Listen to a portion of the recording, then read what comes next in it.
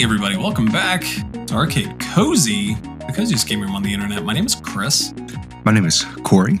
And we are coming back at you again. Corey, you are coming back after a long vacay across the pond in merry old England? Is that Correct. Right? Yes. My first time touching down in England. Yeah, I was going to say the good old UK, which is also technically true. Yeah, good trip. Bounced, landed in, we planned it very poorly. I need to lead with that because we landed in Manchester because we were originally just going to go to two games, Manchester United at Old Trafford and Liverpool at Anfield. People who are there, who are fans of either team or just fans of football in general are scratching their heads at that, but I'm a massive Manchester United fan. Our friend Logan, who's been on the show before as well, massive Liverpool fan. We're best friends. We went, great time. Great time. We also decided to add other games to go to while we were there because we're like, why not? And so we went to Blackburn Rovers versus Preston North End. Phenomenal game. Incredible atmosphere. It's only like an hour train ride up the road from Manchester. Side note, love the public transportation in England. Absolutely phenomenal. Took trains and trams everywhere. Planes, trains, and automobiles were our life for 4 days. But we planned another game last minute, and it was a Europa League game. Do you know what the Europa League is, Chris?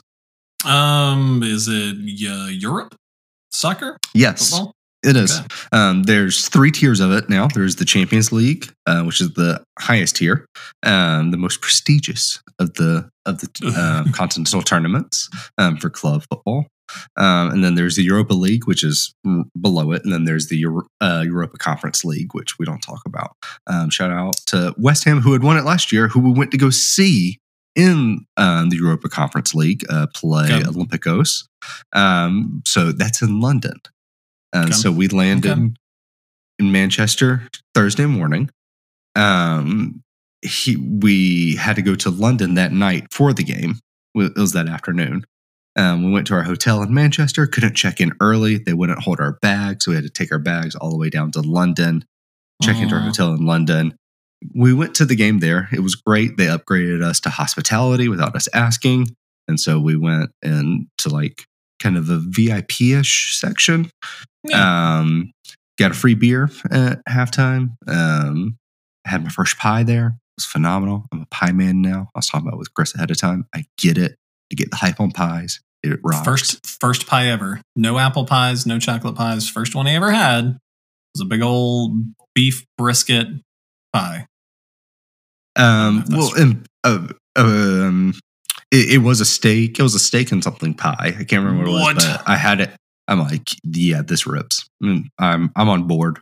I'm on board with this. I had lots of pies after that. To be fair, this time of year, like we have a local Irish pub here. They have a mean shepherd's pie that I can really. I mean, when it's almost like on cue, whenever the cold weather starts setting in, I tell my wife, I'm like, we need to go there. I want a shepherd's pie. Yeah, I understand. Yeah, it's really good. Really, really good. And so, yes, we're in London. We went to the game that night. Great time. Got up the next morning, took the train back to Manchester. And that was just a exhausting experience. And so, do not recommend that. I would recommend just landing in London, which is what we should have done, gone to the game, then taking a train up to Manchester. But no, we planned it very poorly. But yeah, that was my trip to England. And I mean, I can go into extreme detail on it. I had a wonderful time. Old Trafford was amazing. United won 1-0, scrappy win. They're not great this year, but forever we'll treasure it.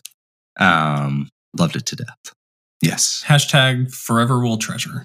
Yeah, and we'll have a series of 6 bonus episodes following this about Corey's entire exploits throughout the British Isles, I guess you would call it. Sure, yeah. But until then, Corey, do not talk about it again, because this is not a soccer show. This is a gaming show. Correct. We talk about games on this show. Speaking of, Corey, how is Football Manager 2024? Great segue. That's pretty good. I had played hundreds of hours of 22. Knew it like the back of my hand. Didn't pick up 23 because I was playing 22. And it's one of those games where you definitely want to like give it maybe every other or like every couple to pick up, I would say. So I picked up 24 because I've seen that there was a lot of, I guess, updates to it. And I would say so far, having played over about half a season, they've tweaked a lot of things. They've made tactics, I think, far more. There's no longer a just very OP tactic, if that makes sense. Like the 4-2-3-1 Gegenpress. I believe I'm pronouncing Gegenpress wrong. I don't know how it's said. I've always said it Gegen because that's how I've read it. I believe it's something different. Might be Gegen. I don't know. I think I'm saying it right. I said Jin for a long time, and then I'm like, that's not right. And then I'm like, huh. Anyway, that was used in 22 as kind of like a cheat for some reason. How they had developed it, it was very OP. They've turned that away, and now like every tactic's a bit more viable this time. Now it's more like, can you recruit well? Can you change your in-game tactics far better? They've added more like modern philosophies of inverted wingbacks, moving to a back three, inverted fullbacks, wingers switching sides of play. I know not a lot of that means much to you, but they've taken. I think it was a little behind in some of the current principles of the game. Yeah. And they've really brought that in. I'm trying to think what else. Those are the big things. They've tweaked some of like the actual like interface and like in-game events that have happened, which I would say are big pluses. Yep. Scouting's much. Doing scouting in the traditional way and not like cheating it. I think they've made it a bit tougher to find wonder kids, which are young talents that have very high potential that you want to sign early to your team. Otherwise, they'll just cost too much money later on. So you're always looking for those. That way you can bring them on. Either they develop or they develop a little bit and you can sell them off for big profit. So sign more wonder kids.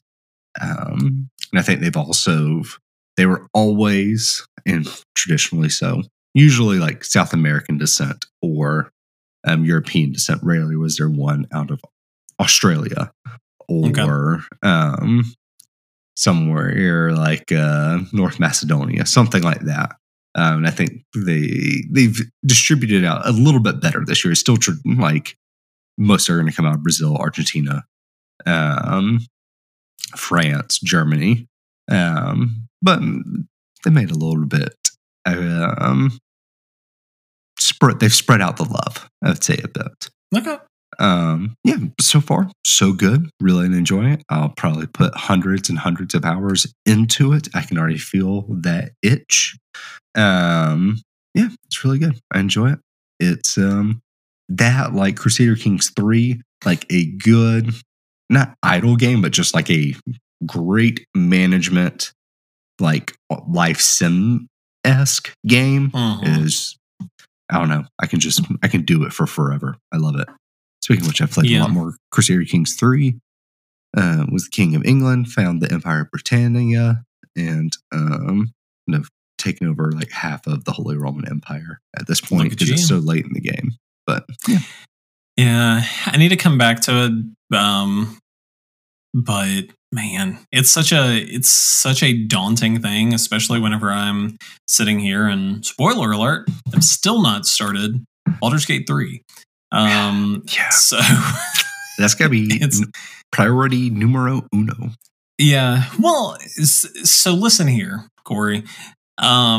Yeah, it's I got it whenever it first came out. There you go. It was available, but then it was like, well, I'm playing. I can't even remember what I was playing at the time, but Starfield. It was no.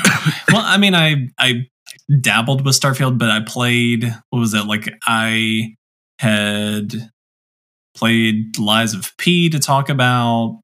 I got back into Octopath Traveler 2 because I was like, like it's, there's about like a week in between this, when I'm playing here, and then like some of this other stuff. So then I played some of that, and then Spider-Man 2, and then Alan Wake 2. And then after those were done, I was like, I need to just play like a small little something. So then I played a couple of games that I'll talk about today, Corey. Yeah. But yeah, it's the last. We're coming into GOTY season. Yeah. Like we're coming into that. Yeah, we're coming to that time of year where it's like, there's not a whole lot of time left to squeeze stuff in before having those conversations, and it's kind of the last big thing. There's other stuff I would love to be able to throw into the conversation, but Baldur's Gate 3 is the last big boy, big chungus, big old beefy burrito. So I need to get that in before all said and done. I commend you for it. I commend your patience. You've done well so far, but it is time to dig in, I would say. If you would like, though, Corey, I mean, I could hop back in on Crusader Kings 3. And then just you could have that conversation instead. That will be a very, I would say interesting, but maybe not surprising conversation we're going to have for our games of the year that didn't come out this year, which we need to find a way to shorten that down. But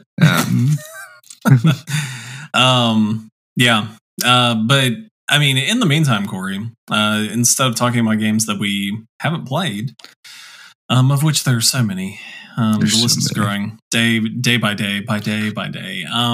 There are games that we have played. Lots of games we've played. Yeah, because in our week break, Corey, while you were gone, you played some stuff on while you were gone, and then while you got back, I played some stuff. Corey, I beat not one, not two, not three. Not four. Well, yes, four games. Oh, okay. Four games. I did that last time. I told myself I wasn't going to do that, but I did that the last time. Yeah. Tried to do that bit.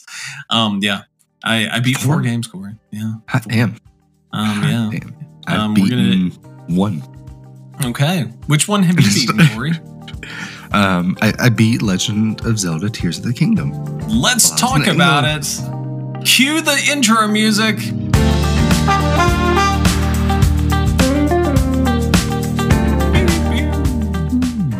All right. I was in the hotel one night. We had finally, I think it was after the United game, we went to the Old Wellington, which is a insanely super old inn bar. I took a photo of it. Sounds like an insanely old bar. It was incredible. Hold on, I need to find the Old Wellington right here. The Old Wellington existed in 1552. When Edward VI was on the throne. Okay. Let's see, back in the 90s, they had disassembled the building, plank by plank, everything, whatever you want to call it. They just disassembled and reassembled it perfectly. About 300 feet down the street. Using the same planks? Yep, same planks, everything. Okay. I was about to say, I was like, that reeks of a Perseus, of a ship of Perseus. Theseus. That's what it was. Yeah. I keep saying Perseus. Yeah. I was like, but if they use the same wood, they did. Place. So they claim. Okay. Anyway, we got back kind of early, and it was the first night we had gotten back early. We had gone to bed at 1 a.m. the previous two nights. I think it was like 9:30. I'm like, I was playing Tears of the Kingdom on the plane. just knocking out shrines, just going around doing stuff, having fun. I'm like, I'm just going to finish it. I know where Gandorf is. I'm just going to go do it. And I did it. And I loved it. Absolutely. For to have put in so much time into it, so I guess early in the year when it came out, I think my playtime ended at like 130-ish hours. Probably about 125 of those was before this flight. To then go and wrap it up, I still found the ending incredibly satisfying, having been away from it for so long. I remembered everything that went on in the temples with the sages, how we got to where we were. The conclusion still felt earned. It still felt tense approaching the final confrontation. And I think it ends on a massive high note. And I think it sets itself up for probably a third game. Maybe it does tie a lot of things together at the end, but they always find a way. And absolutely loved it. I did find it easy. Granted, I did have my Master Sword fused with one of the strongest Lionel horns, which I was just laying pain with it effectively. That'll do it. He did get me in like his second or third phase, but I beat him on my second try. The final sequence is just bonkers. Have you beaten it? I have not. No, that's I won't spoil it. Yeah, it's also on the to-do list for Fair enough. I won't spoil it then. I will just say it is bonkers. I absolutely adored it. It is a game that I still want to play more of, and will play more of. But it feels so much more freeing now that I have finished it. I think for a long time, it's just been sitting in my head like, I just need to do it. I need to knock it out. And like, then I'm free. And not, I don't say it in a bad way. I say it now I feel like I can go and actually do more shrines, find more seeds, like build my home, like actually just like enjoy playing it. Because every time I tried to pick it up, or every time I have picked it up, and since I put it down, I would say right around when Final Fantasy 16 came out, I've always been like, I just need to go finish it. Like we know where he is. I just need to go do it, be done with it. And I never would, and I felt guilty anytime I turned it on and not doing it. And so it's great having done that. I loved it. It's very high up on my GOTY list. Going to talk a lot more about it then, but I will just say, having played my first Zelda game at release and beating it within the year it came out, I don't know. It just feels like a big check mark on my like gaming, like, I don't know, list. That doesn't sound right, but just like for myself, it was a pretty big deal, and it felt. I'm trying to think. It kind of felt so odd being in a hotel room in Manchester, playing handheld, just on my little twin bed in the corner, being like, "Wow, this is so nice." This is. I don't know. It's a very distinct memory, and it's one that I think I'll always look back and be like, "Oh yeah, I beat what isn't my first Zelda game, but kind of." Is one that I was very excited for. Bought it. First one I've bought on release, XYZ, and to have finished it in just a small hotel room. I don't know. It's very special to me. I'm excited for you to finish it. And that way we can, I guess, have a more spoilery discussion when it comes around to GOTY. Yeah. I mean, that's again the plan, but yeah, I mean, and we'll have more of those conversations come time, but it's definitely one of those, like, it is a testament to just how incredible Zelda, I mean, specifically like the Breath of the Wild series is.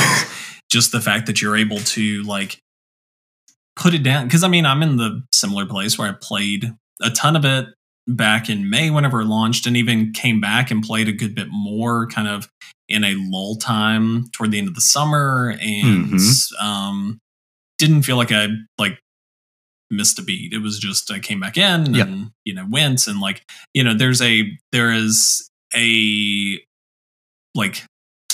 masterfulness of the craft to be able to just go in and out like that and be able to do that kind of thing. So it's super impressive, super cool that they're it's a game that exists, that's able to just kind of always be this thing that you can come back to. And I also feel the same way, where it's because I mean, that's one of somewhat kind of the downsides of Breath of the Wild and Tears of the Kingdom, is that they the story part of it is not the main story part of it is not the most compelling thing. And so there is kind of almost kind of this sense of obligation to okay, I need to see it through so I can go do all the other stuff. And it's not that it's not worth doing. It's just I understand where you're coming from, because I've been in the same place where it's I need to finish it up so that I get rid of that lingering feeling in my brain, and I can go on and do other stuff. But I'm excited. Yeah, I'm excited that you're that you finished it up, that it's your goatee unequivocally before we've even had the conversations. That's great. Maybe. Love it. Well, I mean, we'll see. It's very high. It's high up the list. Okay. You heard it here, folks.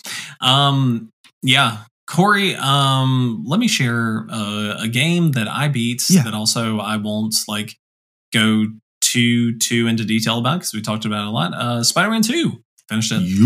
I was very close to finishing it when Alan Wake 2 came out.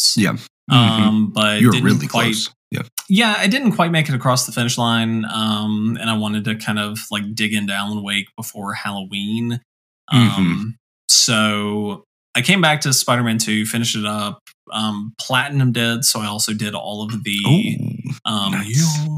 I did all of the, for people who might think that sounds impressive, I think 30% of people have the platinum, so it's not. But it did all the side content stuff, and I mean, I think I got to the end of it, and it was, I would say, it is maybe the weakest main story of all three. That would be my opinion of it.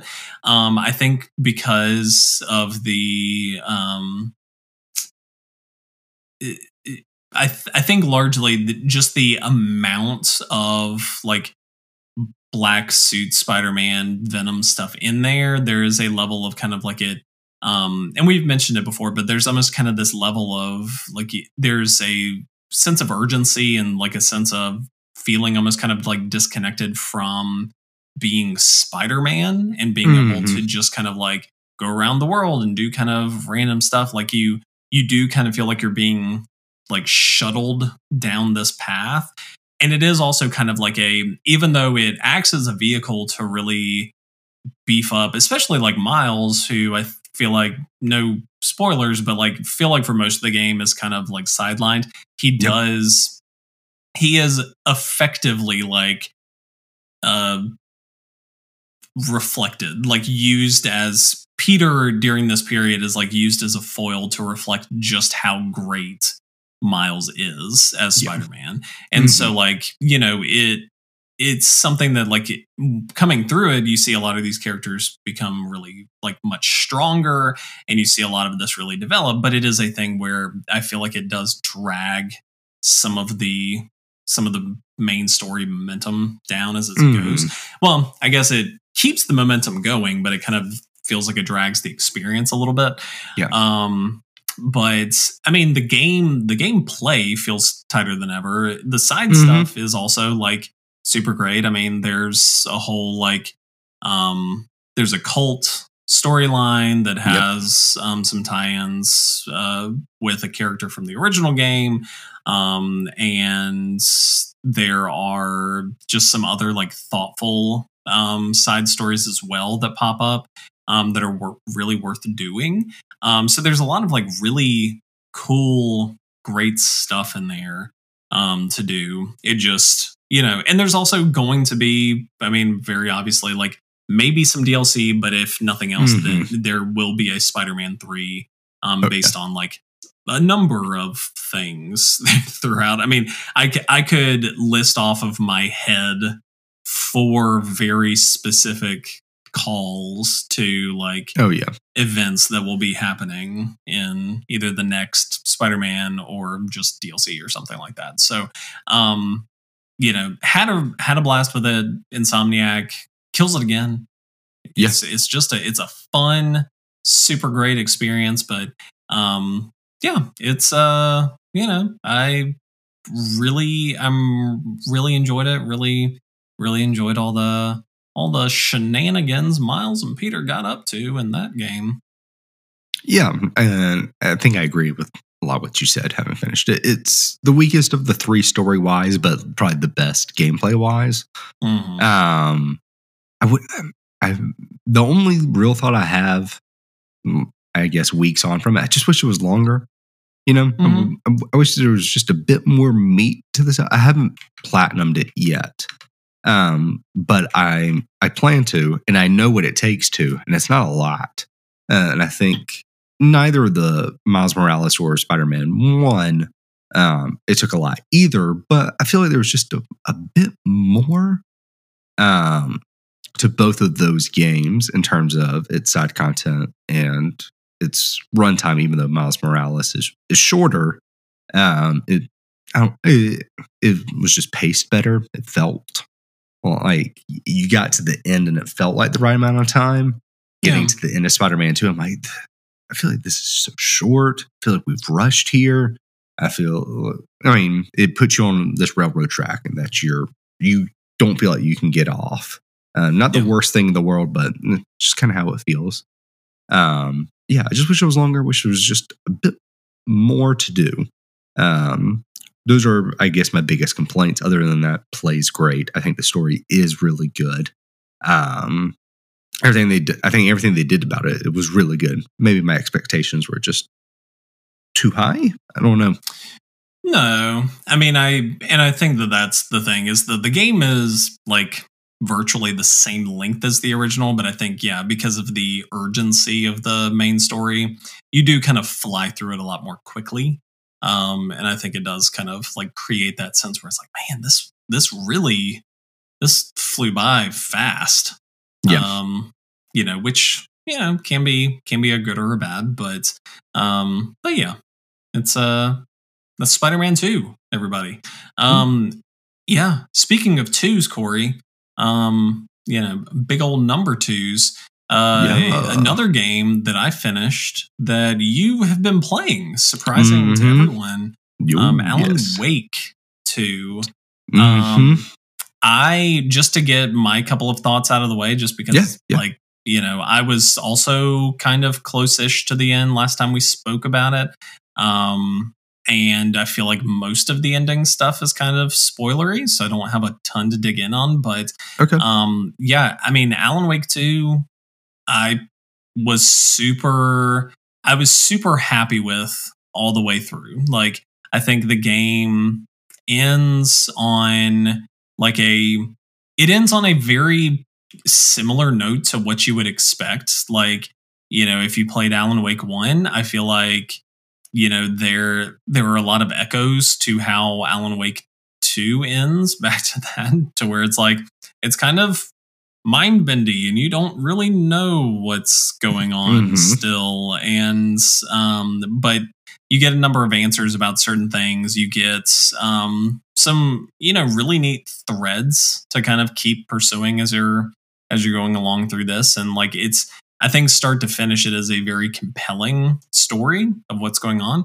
And even still, like even up through the end, there's a, again, not like a super spoilery thing, but there's a pretty high moments in the middle where things are like super just kind of like, man, this is like amazing. This is an Ashtray Maze level of like production. This is such a cool thing. Like there's another moment that's kind of pseudo like that toward the end. Like it's not production wise isn't the same, but I think like emotion wise, like just getting you really into what's going on. Like there's another place like that later on that like really hits you. And so there's like, they really just, I think, keep the momentum and keep that beat going all the way through. And I'm really happy that, you know, Remedy is able to make the games that they make, because like so few studios are like making weird stuff like they are. And so like they need to be cherished and allowed to make weird stuff, whatever may come. I agree wholeheartedly. I'm going to say a lot of the similar things to you here, but I've been playing it. As many know, horror is very much not my thing. But I think, to just reiterate a little bit on what, as you were saying, what Remedy is doing, I think, is incredibly important. It's very special. You don't see a lot of studios taking this kind of swing in making games, or this many risk, especially with everything that's going on in gaming right now. Games are so expensive to make. They cost more than ever as well. They're making more money than ever, but layoffs are at an all-time high in the industry. There's a lot of risk that goes into that. And for Remedy to come out and say, we're going to make something really weird. We're going to trust our vision, trust our team, trust what we've been doing for a decade now, and deliver effectively, in my opinion so far, a absolute home run is incredible. I respect them so much for it. I want more studios to take the risk and love what they make as much as Remedy loves what they make. And so with that out of the way, but not out of the way, but, you know, out there, I have been playing Alan Wake 2. I am about the halfway mark in the game altogether. I have played through the Ocean View Hotel with Alan and through the nursing home with Saga. And it feels about that. Go ahead. I'm sorry. I would venture a guess at saying you're more in the 2/3 realm. Okay. Like you're further along than you probably think. But I mean, there's still a good bit left to go. So okay. The chapters feel long, and I saw that there's about like 9 chapters. And so I was like, okay, and this feels about halfway, but there's been some that are really, really short. And so it wouldn't shock me if I guess if there's a couple more of those. Yeah, some of the later ones for both Saga and Alan are a bit shorter.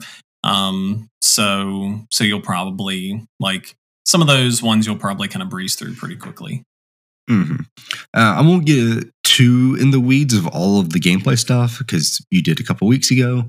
If you really want to hear on that, I mean, I'll still touch on it, but go listen to our episode. I think it's 2 weeks ago or two ago.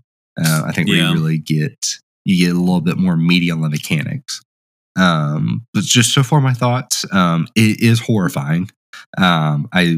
I do think I like to think I have played through the, I would say, like, scariest sequences in the Ocean View Hotel, which is genuinely horrifying. And it's very narrow, very claustrophobic. Part of Alan's gameplay is that he changes the scene, which I think is so cool. I think it's incredibly neat the way that the PS5 and like this game couldn't be made a decade ago effectively with like how quick it works. But changing the scene within the hotel, it gets really graphic. And it's not the blood of it. It is the imagery of it. And again, the claustrophobicness. You're in these narrow hallways. There's weird, like, whispering, like noises are constantly happening. You feel pressed in, which is the point of it. But I am like cowering on my couch. Just for me, I don't creep forward in these games. I sprint. I'm like, if I just sprint through, then whatever that's going to jump out isn't really going to jump out. I'm just going to run into it. That's how I think how my brain does it. The game doesn't like you to do that. It constantly tries to stop you. But I sprint through effectively every sequence because I'm like, whatever's going to jump out, it's just going to jump out. It's not going to be like some like slow sidestep thing. I'm like, I'm going to be on it immediately, which works for me. Yeah. You still, unfortunately for you, I think you still have a couple, like, decently, like, at least unsettling areas to go. I mean, like the Ocean View, I would agree. Like the Ocean View Hotel is probably like the big daddy there, but yeah, it's not smooth sailing through the end, unfortunately. I figured it wouldn't be. I mean, then looking at Sagas, the amusement park stuff wasn't as bad as I thought it was going to be going into it. I did just lower the volume a lot, which I think made it a little bit easier. But the nursing home was brutal for horror wise. Yeah. And especially in terms of, you talked about it, it's the effectively jump scares within the game. Every chapter seems to have an overlap sequence, which I don't necessarily love, I think, from a gameplay perspective. I think it loses the tension of the overlap sequence. I do think the jump scare of, like, as you are working through it and like getting near solutions, the dark presence tries to dissuade you with these like effectively it's just like jump scare horror images, which do jump scare me every time, and I despise it. I wish there was kind of a way to cut it off and just have like maybe a sound to it. I'll get into my thoughts on that in a bit. But having played through both of them so far, I think the storytelling, you're pretty confused a little early on. I would say by now I feel like I understand what's going on, or I feel pretty confident in what I think is going on, and I'm trusting what I'm thinking. If that makes sense, I like it. Okay, here's what I'm thinking. I'm just going with it. I do have a couple of questions regarding Alan that I have expressed to you that I don't want to get into spoilery because I feel like that it ruins a reveal. But there is a sequence with Alan specifically that is one of the wackiest, one of the funnest, one of the weirdest experiences I think I've ever had in gaming. If you've played it, you know exactly what I'm talking about. It is reminiscent of the Control maze sequence. I would just say in the opposite direction of that in terms of tone. But I was stunned, blown away, absolutely like jaw on the floor, like what is happening kind of away throughout all of it. And I think a sequence like that was so good coming off of Alan's chat before that, which is Hunted, where you also get into a very, again, condensed claustrophobic area where everything around you says you're just being hunted. And you are. Not in the Resident Evil stalking kind of a way, but it's just there is the dark presence, who is the enemy, is on your tail and is getting closer. And this is the Dark Place's way of kind of warning you, is my interpretation of it. But gosh, the sequence without it gobsmacked. I couldn't believe that they would do something like that. I can't believe how much fun they had with it. It might be my favorite thing in like that's happened this year in gaming. Like, period. Like I didn't think the Final Fantasy 16 boss fights could be topped in terms of my wow factor. And I think this did it. I truly do. Yeah, I think it's right now so far, it is maybe a masterpiece. It's absolutely incredible what the game's doing. I am terrified. Like I am like pee myself, like scared through a lot of it. But I just don't do horror well. Never have, probably never will. And again, it's not for me. It's not the gore. It's not even like the cult stuff of it. It's truly like the tension of it all. What I do like about in terms of like game design from Alan Wake 1 to Alan Wake 2, there's far less fights. Where I would say in Alan Wake 2, they kind of felt cheap.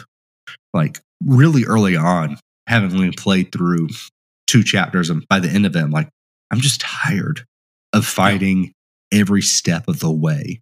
Every single fight, it's like every single new, effectively segment of a map you walk through, you're fighting like 6 Taken at once, and it really cheapens what's going on. So for an Alan Wake 2, far less fighting, which I think ratchets up the tension so much because you never really know when it's going to come. I just played through the nursing home sequence with Saga.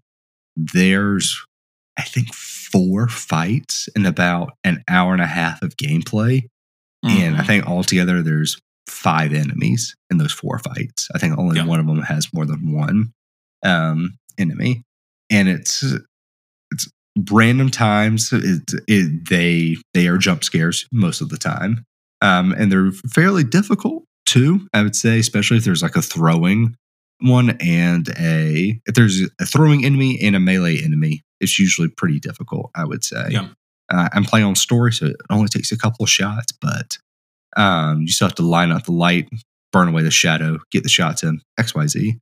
But I would say I really like that, but again, it builds that horror tension so much more because you're working through so many just nasty, not lit areas. Weird noises are happening all the time. The dark presence within the overlaps is always like finding ways to just jump scare you. And for me, I'm just always on the edge of my seat of like, please make it stop. I'm tired. I'm tired. And I mean, that's how it's supposed to feel. The game, what it wants me to feel, I am feeling. The only negatives I really have, I do think some of the upgrade stuff. I do like Alan's like words of power or words of gun, whatever. I do think that's a fun way to upgrade stuff. I don't really like Saga's upgrade tree, where you have to go and like actively work your way through environments that I don't want to.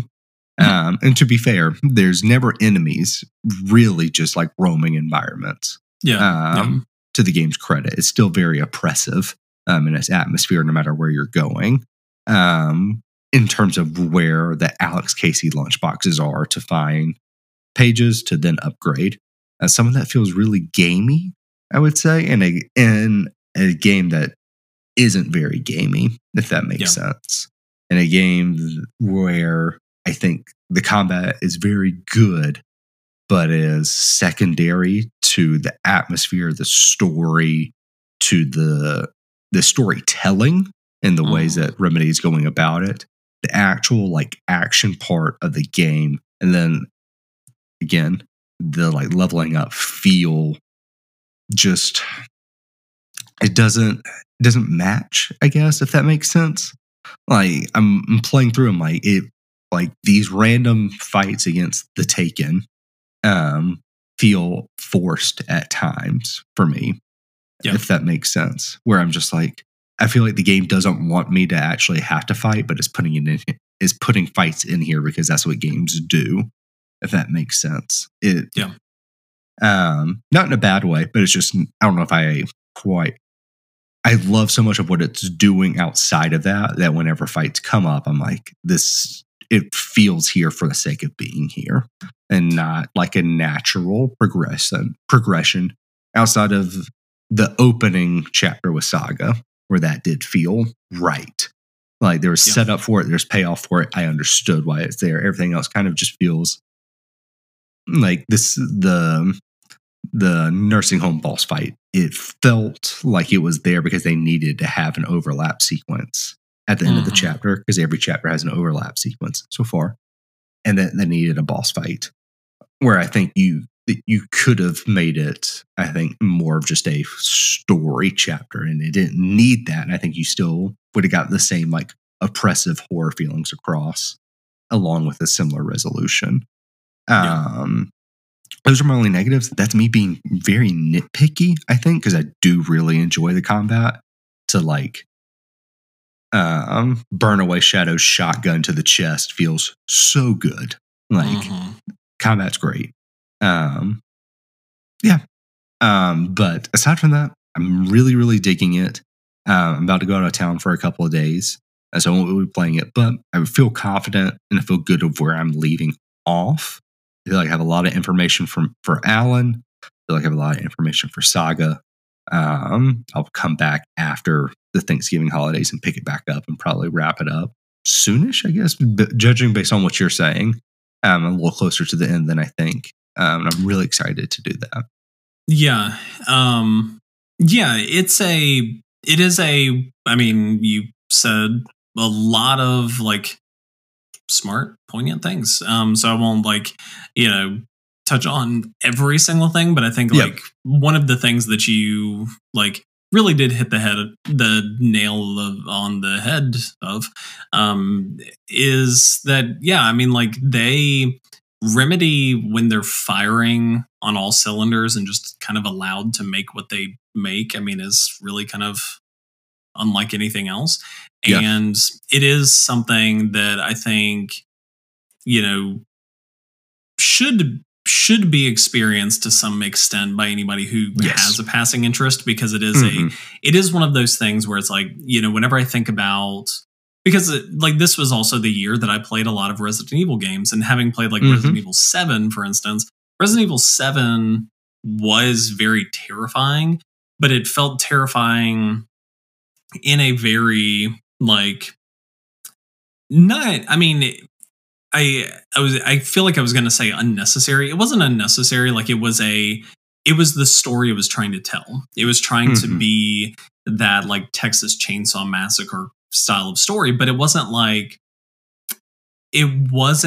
doing these like subversive things. It wasn't trying to like weave in this like different, like these really, it's not like they had some sort of otherworldly mind-bending number kind of going on in the middle of it. Yeah. It was like, it's a horror game, and you kind of know what you are getting through that.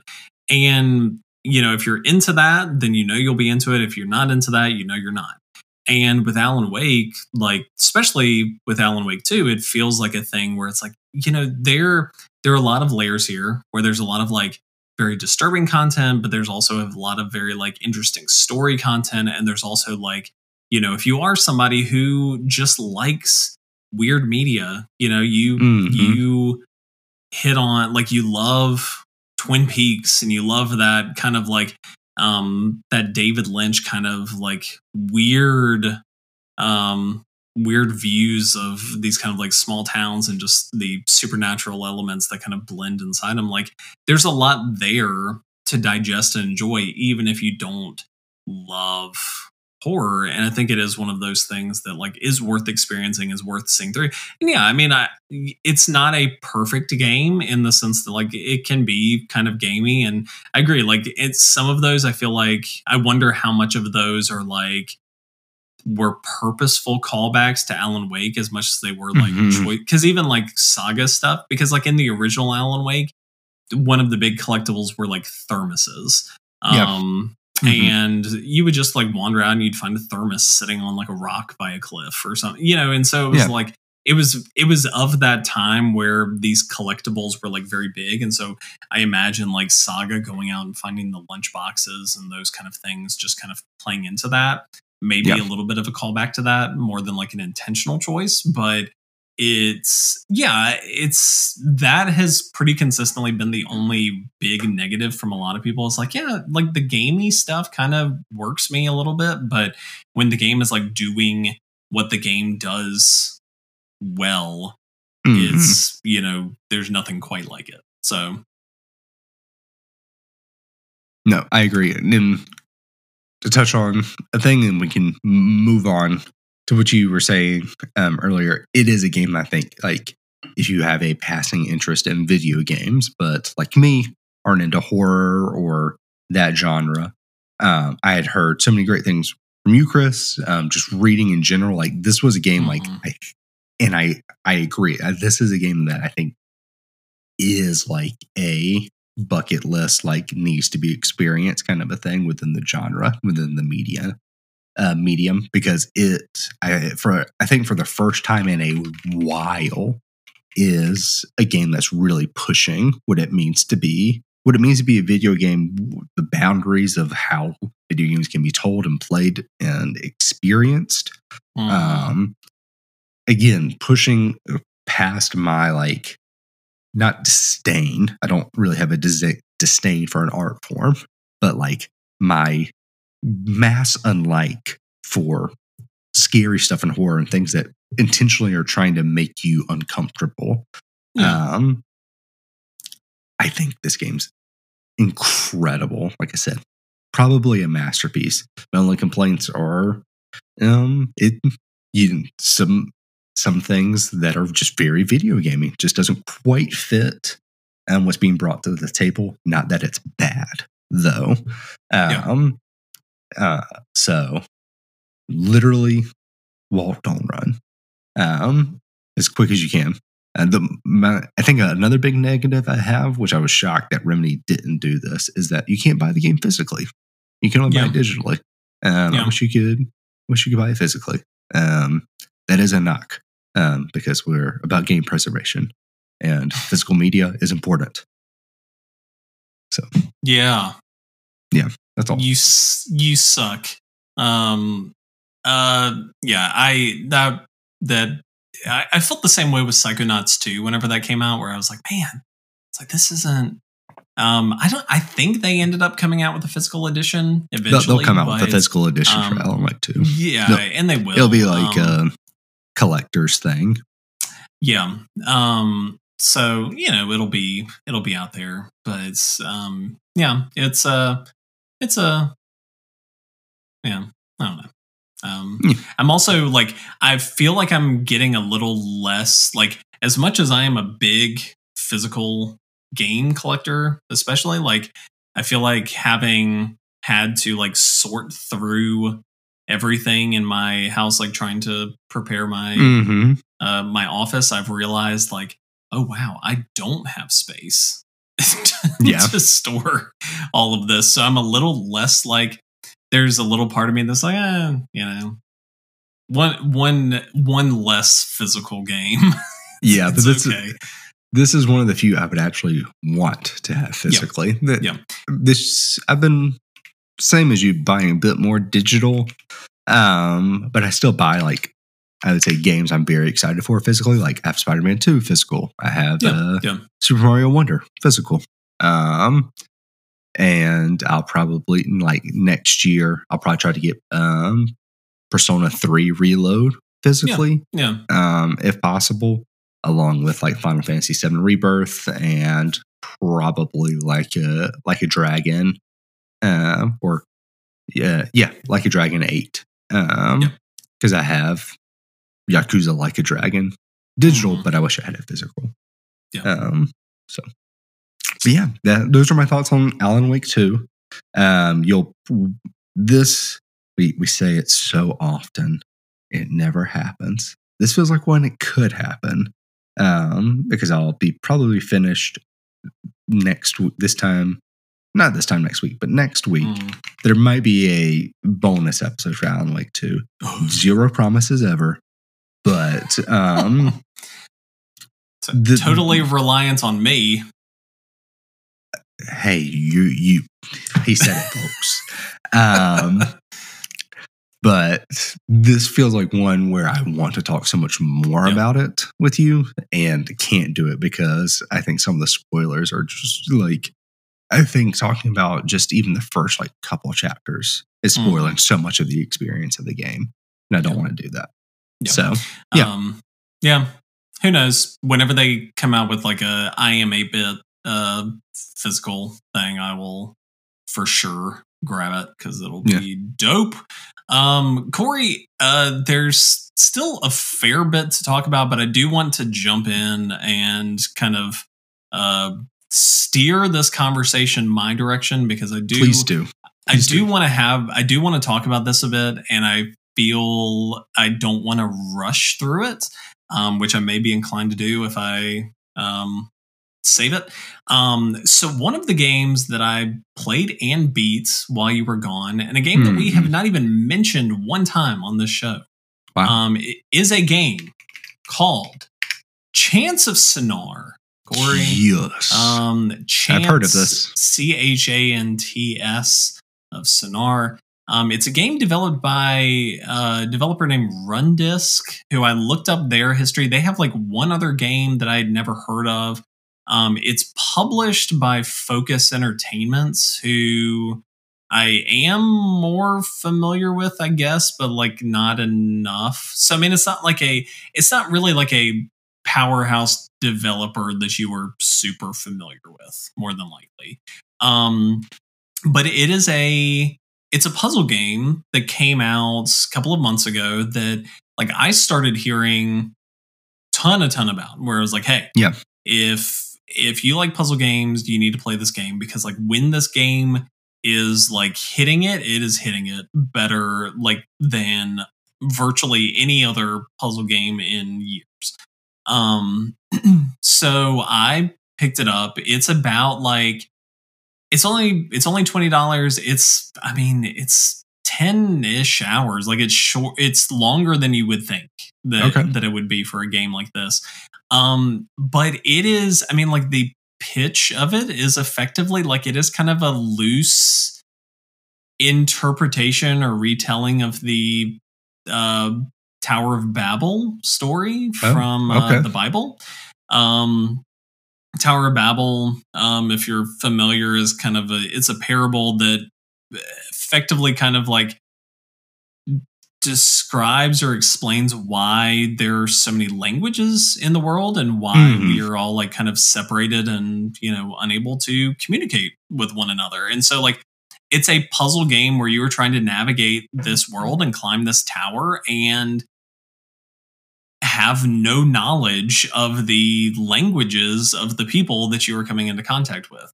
And you are having to kind of piece it together to make your way through it because like, you know, so there are in the game, there are 5 floors, and each floor has its own language, and its own people and its own like architecture and their own like way of being. You know, this society is more religious. This society is more like militaristic. And so they like their language like skews more toward that.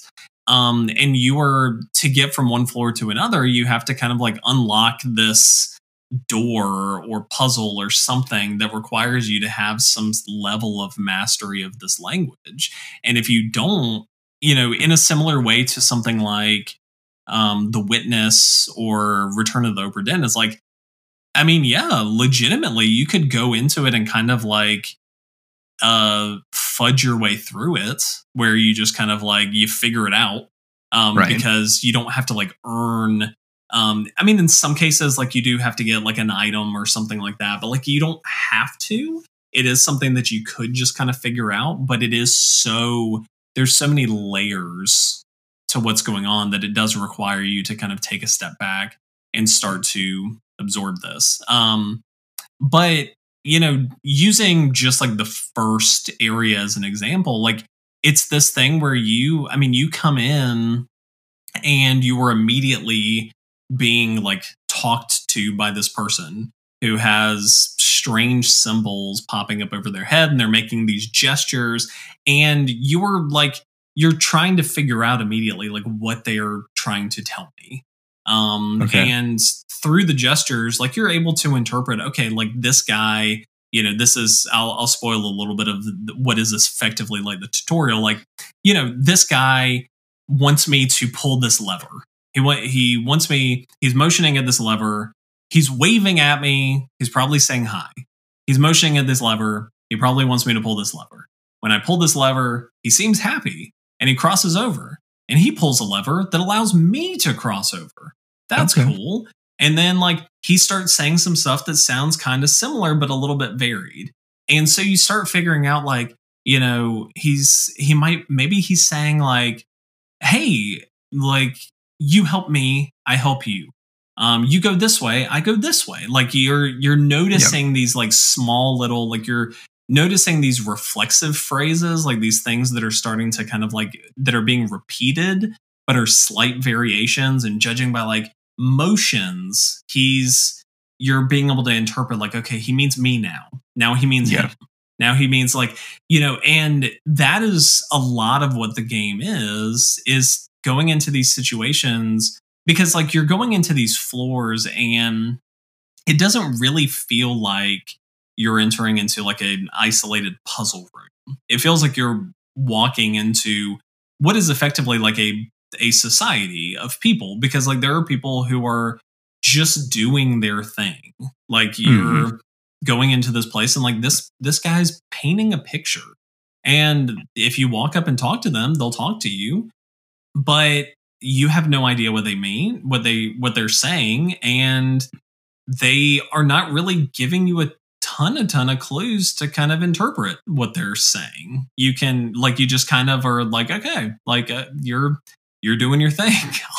I'll move along, I guess. Okay. And so like a lot of the puzzle is figuring out where the clues can be gleaned. Like as you're exploring these floors, you're wandering through and you're trying to really like gather as much information as possible and figure out those small nuggets. Like there was one area in particular, one floor that really stumped me. Like some of the floors felt a little easier to comprehend than others, but there is an element to it where some of the languages feel like they could be almost real, in a way where they like the way that they're structured and the way that they like are presented feel like more or less like English, for instance. And so they can be a little easier or a little harder to comprehend. And there's one language in the game that feels like, I mean, probably is directly inspired by something like Arabic. And so like trying to look at those symbols and try to like interpret what is going on here, and like what symbol means something is plural, what symbol means something is a question, like stuff like that was like really tough to parse through. But it feels insanely rewarding being able to kind of like slowly chip away and like, oh, okay, now I know what this means. Now I can go back to this guy because I wasn't quite sure what he was getting at with this one little phrase. And that's one of the cool things about the game too, is that you get a journal right from the start that allows you to fill in what you think something may be. So you're talking to someone, you're like, okay, they're standing behind a storefront, where like, this isn't an actual example because I don't want to like ruin anything, but like say they're standing behind a storefront and they're selling bread, or it looks like they're selling bread. And they have a sign over their door that's like just has like two symbols together, and you're like, okay, I don't really know what that means. And you talk to them and you still don't really understand what they're talking about. But you can kind of like interpret, okay, so they're saying this word a lot and they have bread in front of them. So maybe there's something here. Like maybe one of these words means bread. And like, given my clues so far, I think it's this word. So then you can go into your journal and you can put in, okay, this symbol means bread. And in all other context from that point forward, when you're talking to somebody, it'll fill it in. Okay. And it'll say like, I bred you. And you're like, okay, well, that wasn't right then. And you will start kind of being able to kind of pick some of those things up. One of the biggest ones for me was there was this situation where I was very sure this word meant plant. Like this guy was like slaving over a plant, and I was seeing plant pop up in relation to like plant things. And I was like, okay, this is plant.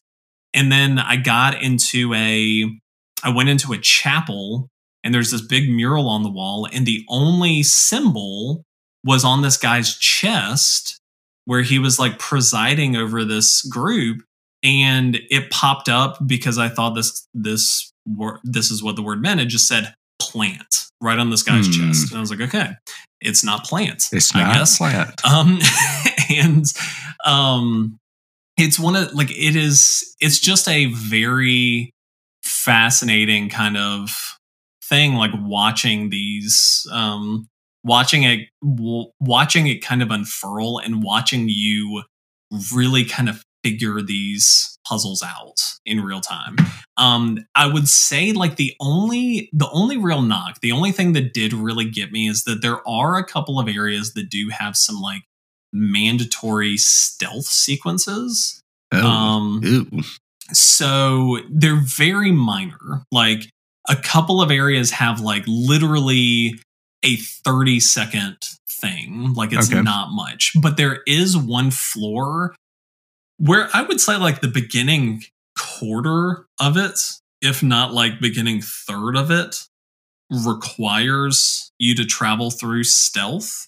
That kind of irked me because it was like you were trying to learn a language while also being stealth.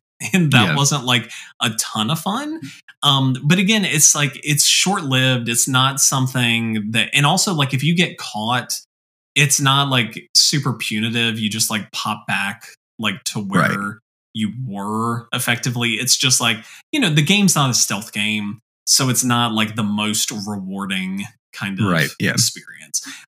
That's what that's really the only thing that got me. But it has like this, there is this element to it of, I was reminded while I was playing it of games like The Witness, I mentioned, Return of the Obra Dinn. There were a couple of times where I was reminded even of like Inscription to an extent. Like, there's the game just has like this really interesting energy about it, and like watching it kind of act as effectively like the Duolingo of video games, like in a way, is like really, I mean, it really does. Like I legitimately got to the end of it, and I was like, if they had plugged in real languages, like had they plugged in like lesser known languages, like Arabic, or like very like symbol driven languages, like we have Japanese over here, and we have Korean over here, and we have Arabic over here. Like had they done that, I feel like I would have gotten to the end of the game and been like, I actually kind of feel like I can read this now. There is like, they do a really good job of that. And so I super recommend Chants of Sennaar if that's like your kind of thing. Again, that is what it is. It's languages, it's puzzles. Yeah. It's not an action game. So if that's what you want, that's not what you're going to get. Even stealth, a couple of sequences, not good ones, and also there are very few of them. So don't like go in there expecting like I'm going to sneak around and be learning languages, because that's not a huge part of it either. But very, very good game. That I would wholeheartedly recommend to people who love puzzles and languages. So, question: is there, and if it's too spoilery, you don't have to say. But is there like a right? Does the game ever give you a right answer for like something you're guessing, or do you just like you said, you put in plant and you're like, I think it's plant? Does the game ever correct you? Yes. So that actually is that's a really good point that I overlooked. So the journal you will get as you kind of go along, and you like because like when you encounter a new symbol, it'll fill it into your journal as like as a thing. Like it'll say like, hey, here's a list of your available symbols. When enough of those kind of pop up, they have these like illustrative pages that get filled into the journal that have like drawings of like an action. So it's like, hey, here's this guy giving another guy something, or here's a guy like helping somebody up a hill, and there'll be like maybe 3 or 4 of those per page.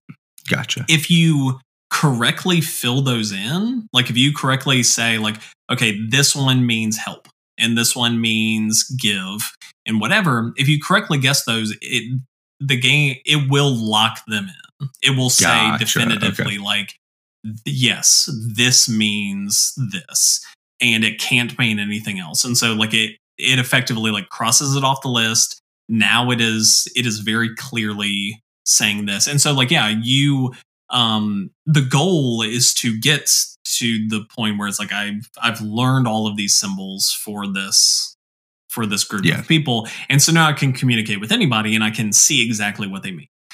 So yeah, that was a huge point that I didn't overlook. So good on you, Corey, for reading into that. No, because I was going to say it'd be hilarious. And I think they should have let it happen if you've been like, I think that means plant.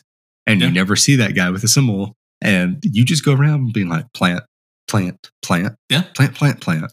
I would love it if the game was just like, hey, he got plant out of it. We're gonna let it slide.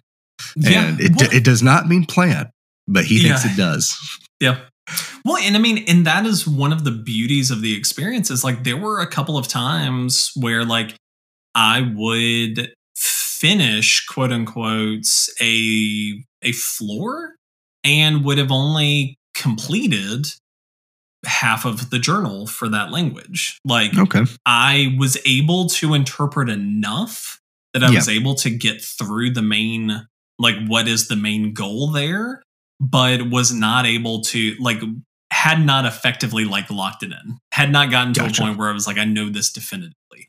That being said, when you get to the end of the game, like the game does start to loop in these meta things that do require you to have, because you do kind of get pulled into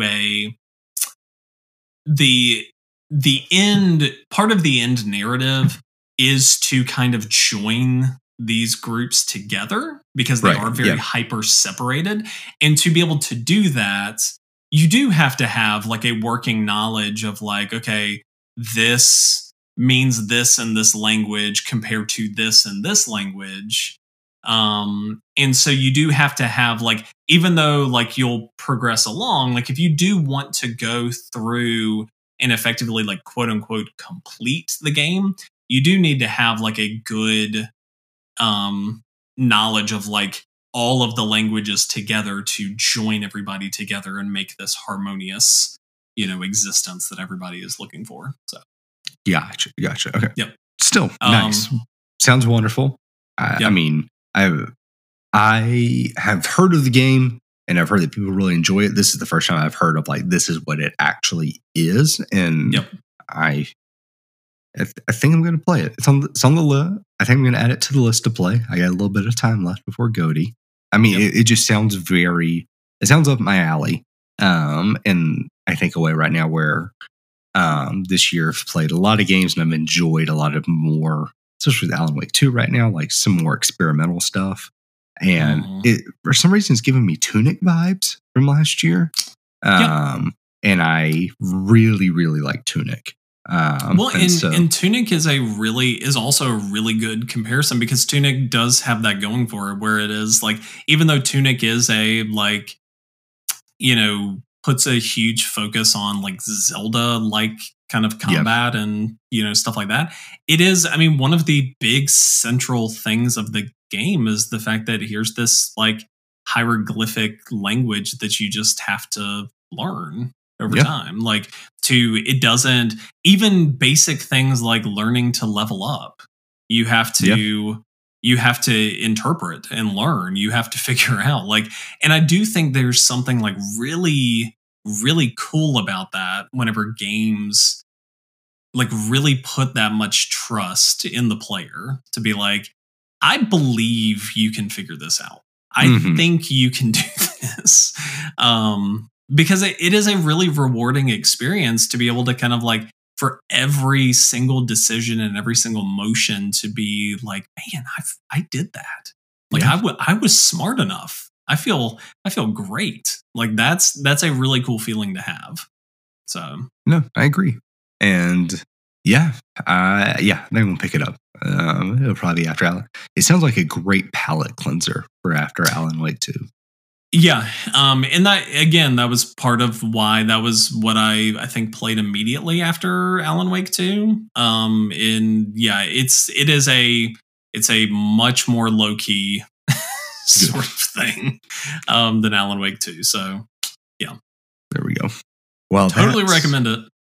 That's 3 of your 4 games. You wanna hit our 4th, or do you wanna you wanna save it? Just since you've already talked about it before, and I can kind of like briefly touch on it. I did also play Jusant. Yes. I played that over the course of a couple of days. And really, really loved it. It is the closest I feel like a game has come to something like Journey, like that experience where it was like Journey, I think, is one of the only games ever that has like made me nearly cry. I feel like, and just because of like the combination of the imagery and the like score just kind of like swelling alongside it, and like Jusant had a lot of those moments where it was like they knew what they were doing. Like not a word is spoken, but they were communicating this very like specific message and story throughout the entire game that just like, never fell short. Like, great. I mean, the game's 4 hours long. It's not like this long epic of a thing, but like it's a very, they know what they're trying to do the whole way through. And honestly, I mean, I think the thing that really impressed me the most, like story-wise, was like, I knew the game going into it was going to be very like focused on climate change, because that's the whole thing. The people in this world, they're in a world that like it doesn't rain anymore, and water's drying up, and like that now it's just we live in a desert, and like look at all these extreme conditions where there are all these storms, and there's all this like heat, and all of this kind of stuff. But like there's so many like human stories in it too, of like people who are connecting through this, who are like, I don't really, honestly, I'm kind of glad this happened, because it means that I met you. Yeah. And had I never met you, I don't think I would be this happy, even though it feels like the world's ending. And like, there are all of these, there's a connected story throughout of this character who's like journeying up the tower, and kind of like some of the people that she's meeting along the way, and watching that kind of unfold and seeing where she goes throughout that is really interesting. And so like that was one of the big things, is like even though the quote unquote big ass story of the game is like you were climbing this tower and you're getting to the top for whatever reason, you don't really know at the start of it, like you're feeling out along the way a lot of what like all of these people and a lot of these societies just kind of went through, all the way down to like, you'll find these shells that just like you put your ear to, and they have sounds of like this restaurant of people like clinking plates and forks together, and like this music of people, playing while other people sit at the bar. And it's this very like, it's creating all of this life that's been left behind.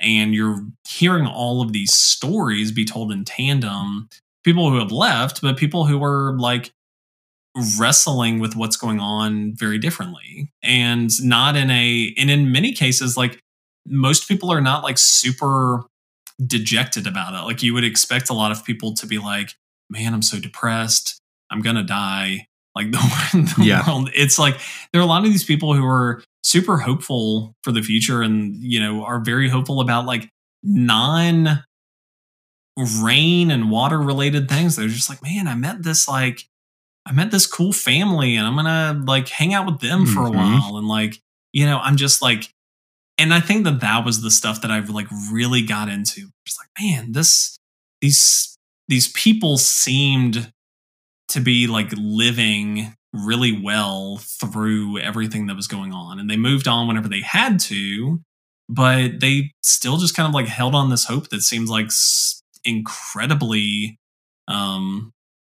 like near impossible at the time. And so like super cool. The gameplay is also like really solid. I mean, it's you're climbing the mountain, and it's a lot of like it's very meditative in a lot of ways, but it's like it's just a super really good, really solid, short little game. I'm super glad that it got made, and I'm super glad it also was not longer, because I feel like had it been twice as long, even had it been like 6 to 8 hours, it would have it could have drug on in a big way. And so I'm super glad that it knew what it wanted to do, made that game, and moved on. So no, I'm very glad you play it, and similar to you, still so glad that I played it. I think it's a very powerful game, and I agree. I think it doesn't overstay its welcome. It gets in, it tells the message, conveys the message it wants to, and it gives you the gameplay it needs. And I think it wraps up with a near perfect bow, if not a perfect bow. I think we've had a lot of great games this year. And I think we've had a lot of special games this year. And I think that's one of those that's both. So super glad you played it. I'm sure we'll talk about it. I know we'll talk about it more come GOTY. Maybe in the top 10 list. But it's I think that's an incredible game. I'm very happy you played it. Yeah, me too. In the time in between, I've been just hitting on more Octopath 2, and same. So do you have any additional thoughts on Octopath 2, or do you want to save those for later? I won't say too much. We're running very long. But I'm through most of everyone's chapter 2 now. I still have Hikari's and what's his name? The merchant. Particio. Particio. I wanted to say like Jared. No, I was gonna say Geronimo, but I'm like, it's so wrong. It's just so incredibly wrong. So I didn't. But no, I think it's incredible. It's a great JRPG. I think comparing it to 1, I think all of its mechanics are firing on all cylinders. I think everyone's like world ability is very functional, very like it's useful is the big thing. I feel like last time only a few of them were useful, and this time I'm constantly hitting Y, constantly stealing from people, constantly adding like new summons in XYZ, doing everything. I'm using all the mechanics in the game. I think the story is much better. The writing can still be a little hit or miss for some of the chapters, I think. But I do really enjoy the combination chapters for characters. And I think it just adds more life to the party, having those. All around, I think it's so good. I'm glad I played it when it first came out back in like February.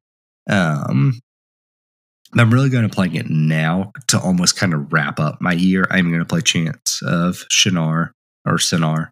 Probably going to play more like Baldur's Gate 3.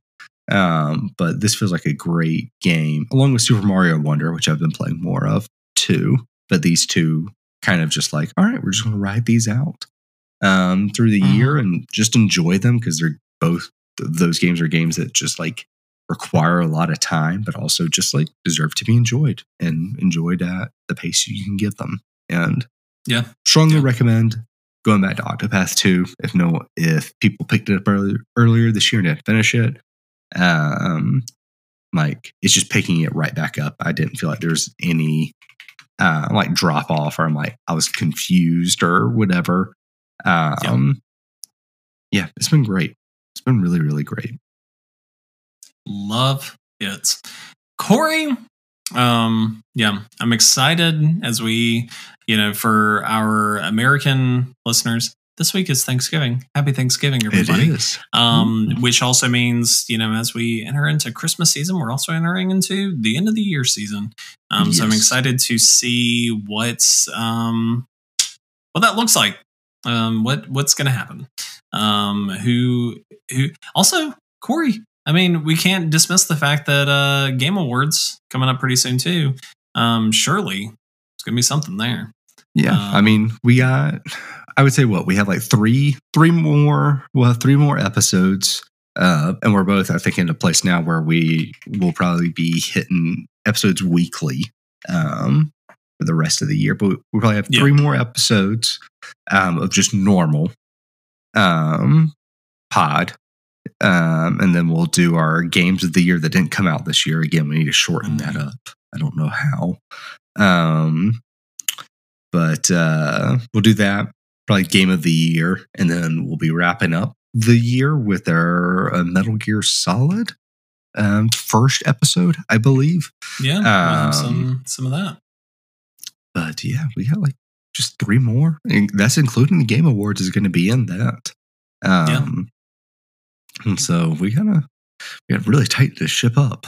But before get those together. Yeah, I'm sure we will. But it's exciting. It's fun. Yeah. Corey, this week, if people want to follow you, where can people follow you on the internet? They can follow me at on Instagram at #slinging.thrasher. Where can they follow you, Chris? You can't. That's just how things are today. But if you want to, timely talking about Game Awards, Jeffrey Keeley on Instagram. Follow him. I'm sure he needs it. But desperately does. See if he drops any spoileries in the meantime to kind of what may come on at the Game Awards, and send us any of your predictions. arcadecozy@gmail.com. We'll be excited about it. Grand Theft Auto 6, Death Stranding 2, Ghost of Tsushima 2. What? Maybe all 3, honestly. Yeah, who knows? But Corey, until next time, this has been Arcade Cozy. I'm Sectic. Why should your hobbies be too? Bow.